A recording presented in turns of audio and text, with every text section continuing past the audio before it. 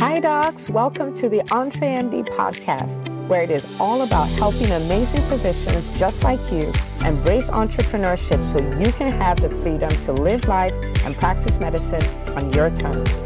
I'm your host, Dr. Una. All right, everybody, welcome back to another amazing episode of the M.B.A podcast. And I'm so excited today because I have about to be Dr. Kamali, who's already called the doc.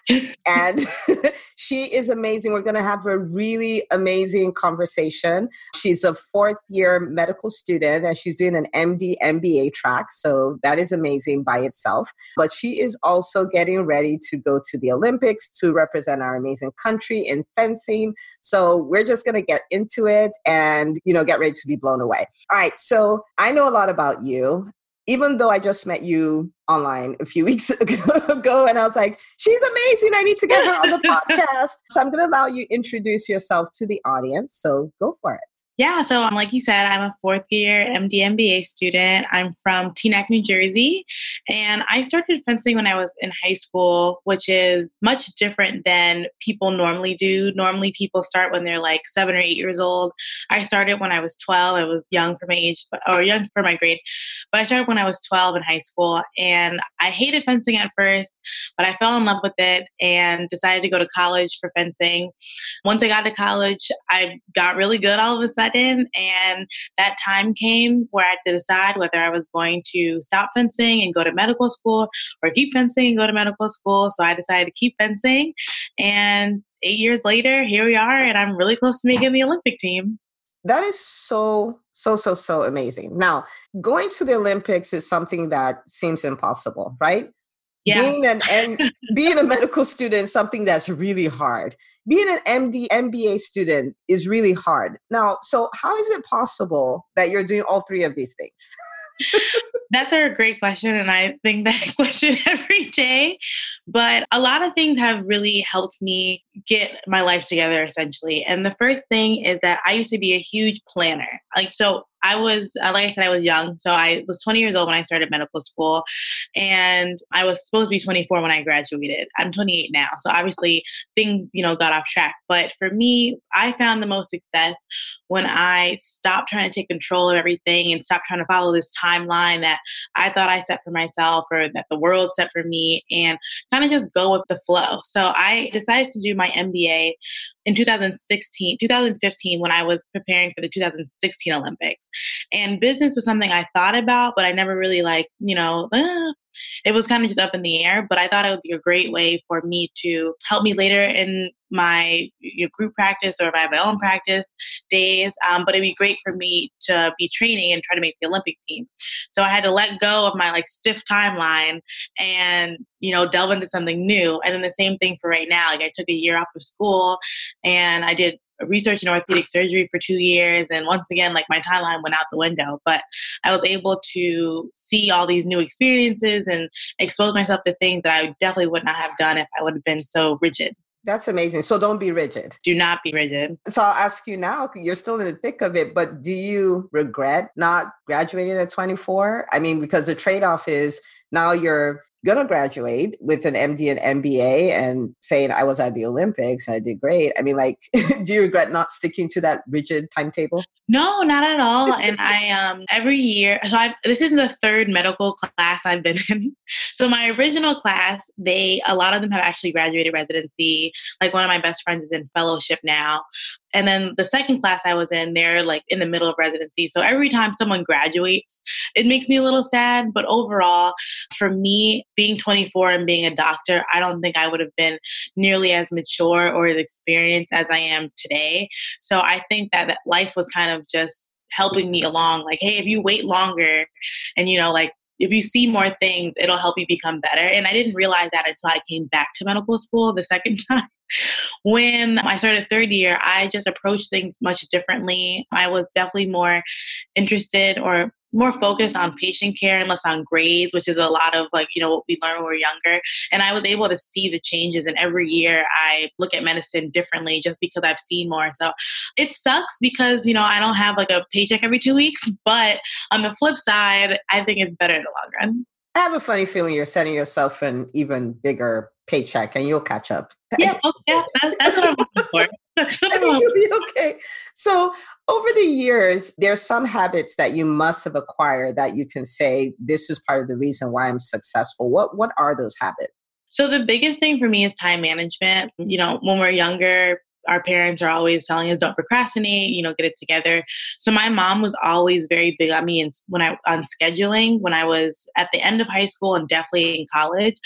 And it's annoying because you want to do what everyone else is doing. Everyone's procrastinating. You want to procrastinate. You don't want to be the one who's doing the work. But the beginning of college, my mom made it really clear to me that if I wanted to be a student athlete and pre-med and go to med school and have all these goals, I was going to have to be really, really serious and buckle down. And I remember distinctly calling her the third week of school, and I was like, Mom, I'm not having as much fun as everyone. This is really upsetting. Like, I don't really want to do this. And she was just saying, give it some time. You'll see it. Everything will pay off. And that semester actually, or the following semester, a lot of my friends didn't come back because their grades were terrible. Meanwhile, I got a 3.75 my first semester in college. That's Wow. craziness. So after that whole, that semester, I saw that she was right. And what I was doing was paying off. My scheduling habits were great. And little did I know that that was actually shaping me for medical school. So now I get to medical school. It's already like, you're drinking out of a fire hose. Yep. On top of that, I am practicing in New York City, which is an hour away from me. So I have to get on the train. I have to get to the train. I have to get on the train. I have to go to practice. I have to get back on the train. I have to get back home. So if I didn't schedule the way I schedule now, everything would have just been all over the place. My schedule is so good. It's down to the 30 minutes, and I even schedule me time. Like, I'm a little crazy, but it's what I have to do to make sure that I stay on track with everything that I have to do. So time management is your big secret. Time management is my big, and then discipline. Well, and then a really good balance of discipline and fun. Because if you're all disciplined all the time, then things are just not going to be fun anymore. So I definitely make time to see my family. My brother fences too, so I see him every day. I make time to see my friends. Like that, it's really important for me to put that in there because when I know, okay, all Sunday you're going to be going to brunch or whatever, then Saturday you have to get the research done. You have to do this and that. Okay, so manage your time and then factor in fun time and work time. Definitely. I had a mentor who said, enjoy your time off, just don't stay there the entire time. Like, the way they say, stop and smell the roses, like smell them, but keep going. Right, exactly. But you're right. You should schedule both. So I can imagine that as an athlete, like a high performance athlete, you must have a very interesting workout routine. So what is a typical, like when I say I'm going to the gym, I pat myself on the back if I'm there for 45 minutes. I'm guessing that's why I'm not a high performance athlete. So what does that look like for you? Like a typical training day? So I have a bunch of things that are involved with training, but the basis is fencing practice. So what I do is I fence 5 days a week. And some of those days I'll fence twice a day. It kind of depends on like who that practice, like, is it worth my time? Like, is it going to be a good practice or not? But basically what we do is we have a personal coach, and every day with our personal coach, we have a private lesson. And that lesson, you're just going over technique, and maybe there's something new that your coach wants to show you or something that you need to fix that you're not doing well. So you do that for 20 to 30 minutes. Then we have group class where we do footwork. It's like moving up and down the strip. We do drills, and then we free fence. Free fencing means we fence to 15 touches and then fence somebody else. So you just keep doing that for about 3.5-ish hours. And then I work out with a trainer. So I'm quite lazy as well. So my trainer is great. I've been working with him for about 2.5 years. And in fencing, our bodies are very unbalanced because if you ever see the fencing stance, there's like one leg in the front, one leg to the side. So what we've been doing for the last 2 years is trying to fix the imbalances that happen during practice. So I do everything. I used to do like squats and deadlifts and all that stuff, but now everything's unilateral. So like the left side gets more attention because it's the weaker side, and we just work that out. So we do that twice a week. And then I will do cardio on the off days just to make sure that I'm still like in shape. In shape. So it sounds like this is happening all day. Yeah, I would say I think about 6 hours. Some days, so if there's a lot of fencing clubs in New York City, and all the best fencers come from New York City. So some days I'll go to another fencing club and practice with them. So like for Tuesdays, for example, I'm at my club from 12 to 4, and then I go to the gym for cardio from like 4:30 to 5, and then I'll go to their practice from 7 to 9. So like Tuesday's a long day, but they're not all like that. Okay, we'll leave Mhm. it at that. That's a lot of hard work. It's a lot. Well, hey, I trust you are enjoying this episode with Kamali Thompson. She is absolutely amazing, but I wanted to do a quick break to let you know about something exciting that's going to be happening in Atlanta on the 13th of June, 2020. We are going to be hosting our second episode of Entre MD Live. Now, the reason why we do this is because you know that I believe every physician is only one skill away from having the career of their dreams, and the skill in question is business skills. So in this event, it is all about the business of medicine. In fact, it is the ultimate business of medicine event. And we are going to be talking about the things that you need to know. When I talk to doctors, one of the things that is hardest for them is starting a business, is marketing the business, is figuring out how to start a business even as an employee. And whether you're someone who just has an idea or someone who's built a business but you haven't figured out how to make it profitable, or you're a veteran and you're just looking to scale your business, this is the event for you. So go to our website, entremd.com, to get more details and to save your seat. We did sell out last year. We are going to sell out this year, but it is a one-day event that will change everything. I have doctors, tens of doctors who were at the meeting last year, and it started a series of events that led them to start businesses, to qualify to become partner because they're employees and that's what they wanted. Help them 10x their business. I even had a client 15x their business. All right. So go to the website, entremd.com, get your ticket today. I want to see you in Atlanta, June the 13th, 2020. And it's a Saturday. You don't even have to take a day off. Now back to Kamali.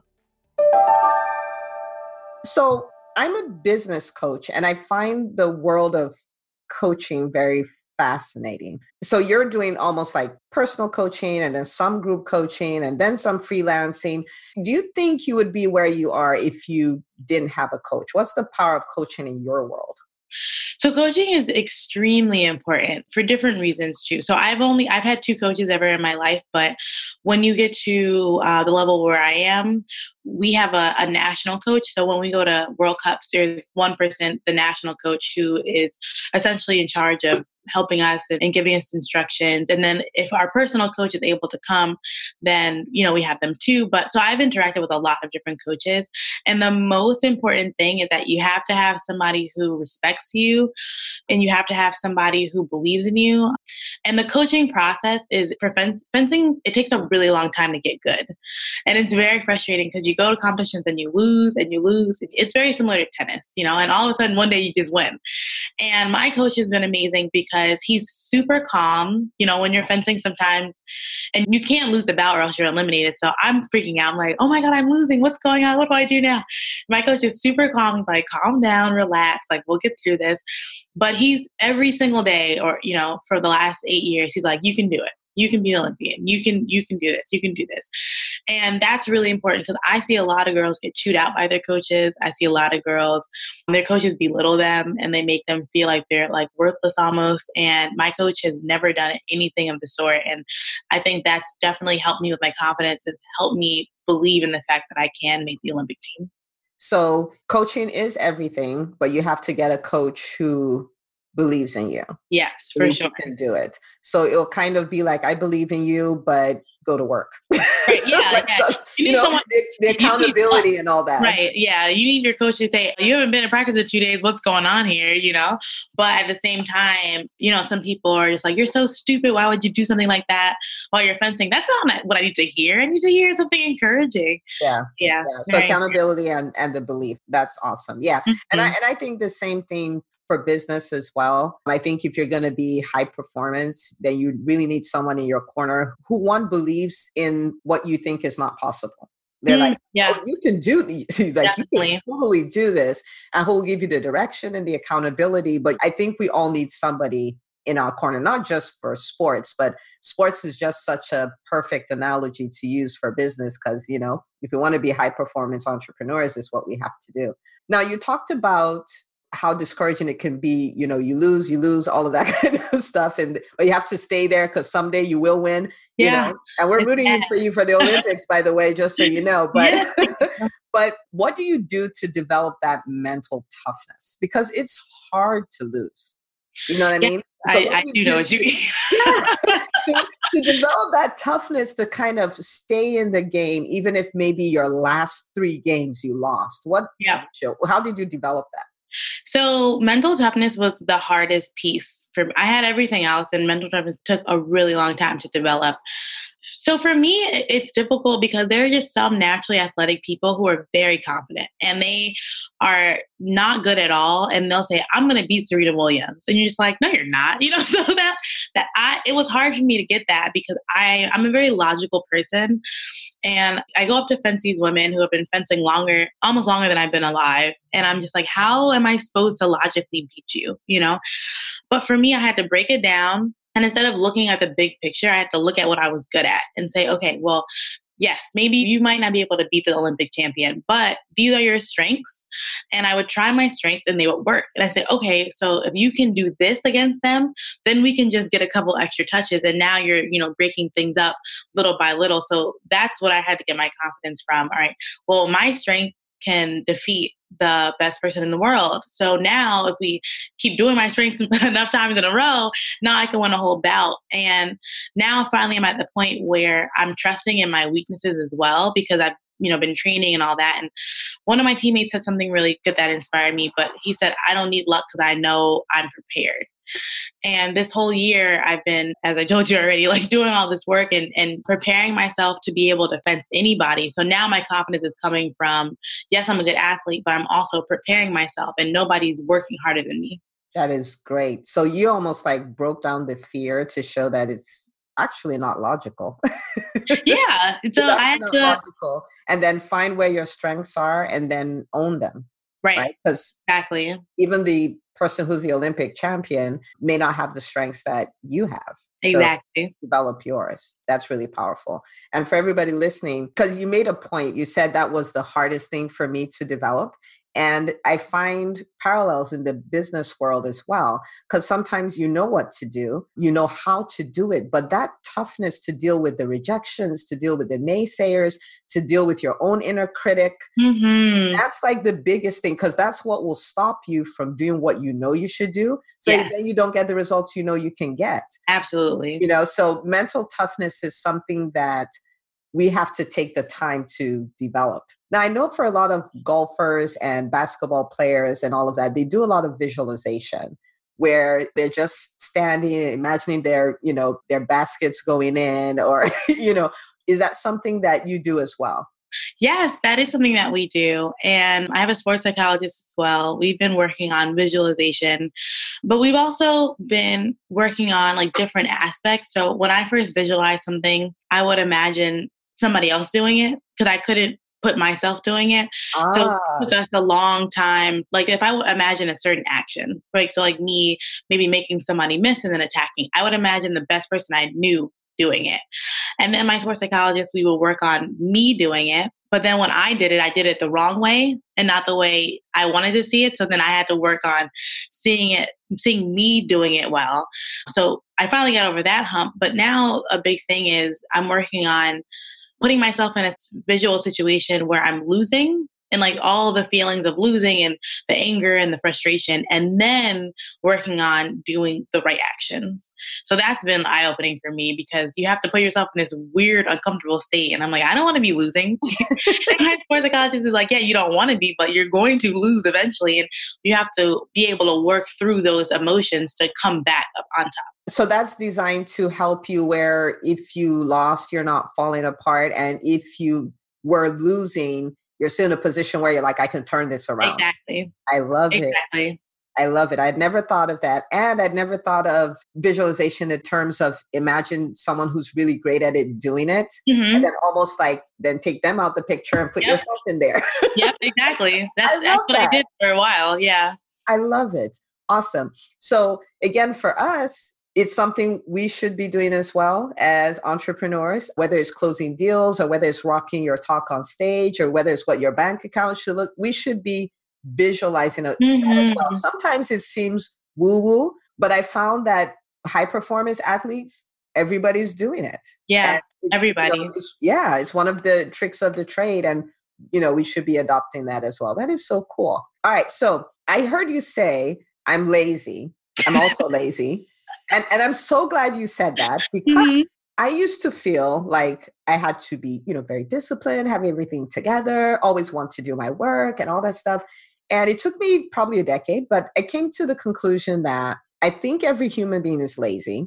And if we put ourselves in the right environment and if we have the right people around us, we will seem like we're not, but we really are. Do you find that to be your experience? I do. I feel if I was hanging out with non-athletic people, then what I'd be doing in terms of going to the gym would be sufficient. But because I'm hanging out with athletes, like Olympians at that, they're like cycling twice a day. They're doing all these classes, So I think surrounding yourself around high performing people, it has to increase your goals because you don't want to be the only one who's not like either putting in the work or who's not getting results or who's not going anywhere. So even actually one of my really good friends, unfortunately, she was a 2-time Olympian and now she has a hip problem. So she can't compete anymore. She's still spinning. And I said, but I thought your hip was, she's like, yeah, well, I'm pushing through the pain because I don't want to get, I want to keep this shape. So I'm like, I'm not spinning. Maybe I should go spinning. So, I mean, it's great. A little like friendly competitiveness definitely makes sure that you are in a good space and that you're always pushing yourself. Positive peer pressure. And it will make you look like you're not lazy, like Exactly. you're really disciplined, even though you're really lazy. I love it. So tell me about big plans after medical school, after the Olympics. What are your big visions? What do you see for yourself? I'm going to go into orthopedic surgery. So as soon as I get back from the Olympics, maybe I have a couple weeks off. It's still up in the air because I'm applying for aways, but I'm doing away rotations for ortho, and then I'm gonna apply for ortho residency. So that's going to be exciting. I definitely want to work with athletes. I would love to work for a team, preferably an indoor sport like basketball, because I mean, football is cool, but when it's cold outside, I don't know if I want to be standing out there. Says a person from New Jersey. Okay. But yeah, so I would love to work with a team, and especially there are not that many female orthopedic surgeons that work for M.B.A. or NFL teams. So I'd love to like break down that barrier and be involved with that. And yeah, I don't know where I'm going to end up or, what coast I'm going to be on, but like I said, I'm excited to just let life happen and see where it goes. That's really good. So you're looking for more barriers to break because, I mean, orthopedic surgeons in general, there are 150 practicing African American. 150. Isn't that crazy? That's it. That's it. So yeah, keep breaking. We're rooting for you here. All right. So I went to your website after listening to you that was today, the Today Show. The Today Show, yep. Yeah. After listening to that. And I saw that you have a goal as far as the funding you need for your Olympic stuff. And it was a $40,000 goal and you are $7,500 short. Yes, so ma'am. I'm going to give a shout out to the entire audience. What we're going to do is over the next week, we are going to get that paid off. Most of you on here listening are doctors. And if you're not, you want to pay it forward, help somebody else accomplish their dream. And life just has a way of going around and somebody else will help you accomplish yours. So give us your website where we can go to give and all of that stuff to support you. So my website is www.kamalithompson.com. That's Kamali Thompson, Thompson. And on the homepage, it says donate with exclamation points. If you click that button, it'll take you right to the donation site. And it'll give you a little bit more about me, how I started fencing, my athletic accomplishments. And there are incentives based on how much you donate. So if you donate $250, you get postcards from everywhere I go after my competition. $500, you get Team USA stuff. So it's very exciting. Cool. Okay, so I'll tell you this. EntreMD, we're here to support you. So from our company, we're going to be giving $1,000. And that's so exciting. Yes. That's so exciting. And I'm doing that because there's a why behind what we do. We build successful businesses, profitable businesses, so that we can help. So we want to support your dream. And I'm throwing out a challenge to everybody who's listening. And I want you to take up the $100 challenge. Doesn't mean give $100. It means give a minimum of $100. And let's get this $7,500 paid off. And so we can send you to the Olympics and you can go do your thing. And we'll all be screaming from our living room. So I've never watched fencing in the Olympics. This is the perfect time. This will be the first time. This is the perfect time. So this will be really cool. So the website link is KamaliThompson.com, but it will be on the show notes as well. So go there, click, and support Kamali, okay? And I also want you to share this episode of the podcast to the people in your life. We want everybody to pay it forward and give her all the support and love that we have. She's done a really good job of getting this far. And if there's anything we can do to lighten the load, we should be doing that as well. So Kamali, we are rooting for you. And I want to say thank you for coming on the show. And I know you're going to make it there. And I know you're going to make it with orthopedic surgery. And I know you have no idea where you'll end up because you have really big dreams. So you're really just going to have to do your best to see where life takes you. That's kind of the way this works. Sounds good to me. I'm excited. Yeah. So thank you so much for being on here, and can't wait to hear that your 7,500 is all paid off and you're off to the Olympics. Yes. Thank you for having me. And thank you for your donation. I cannot explain how exciting this is to hear this. Oh, my pleasure. All right, people. So go give, and I'll see you on the next episode of the EntreMD podcast.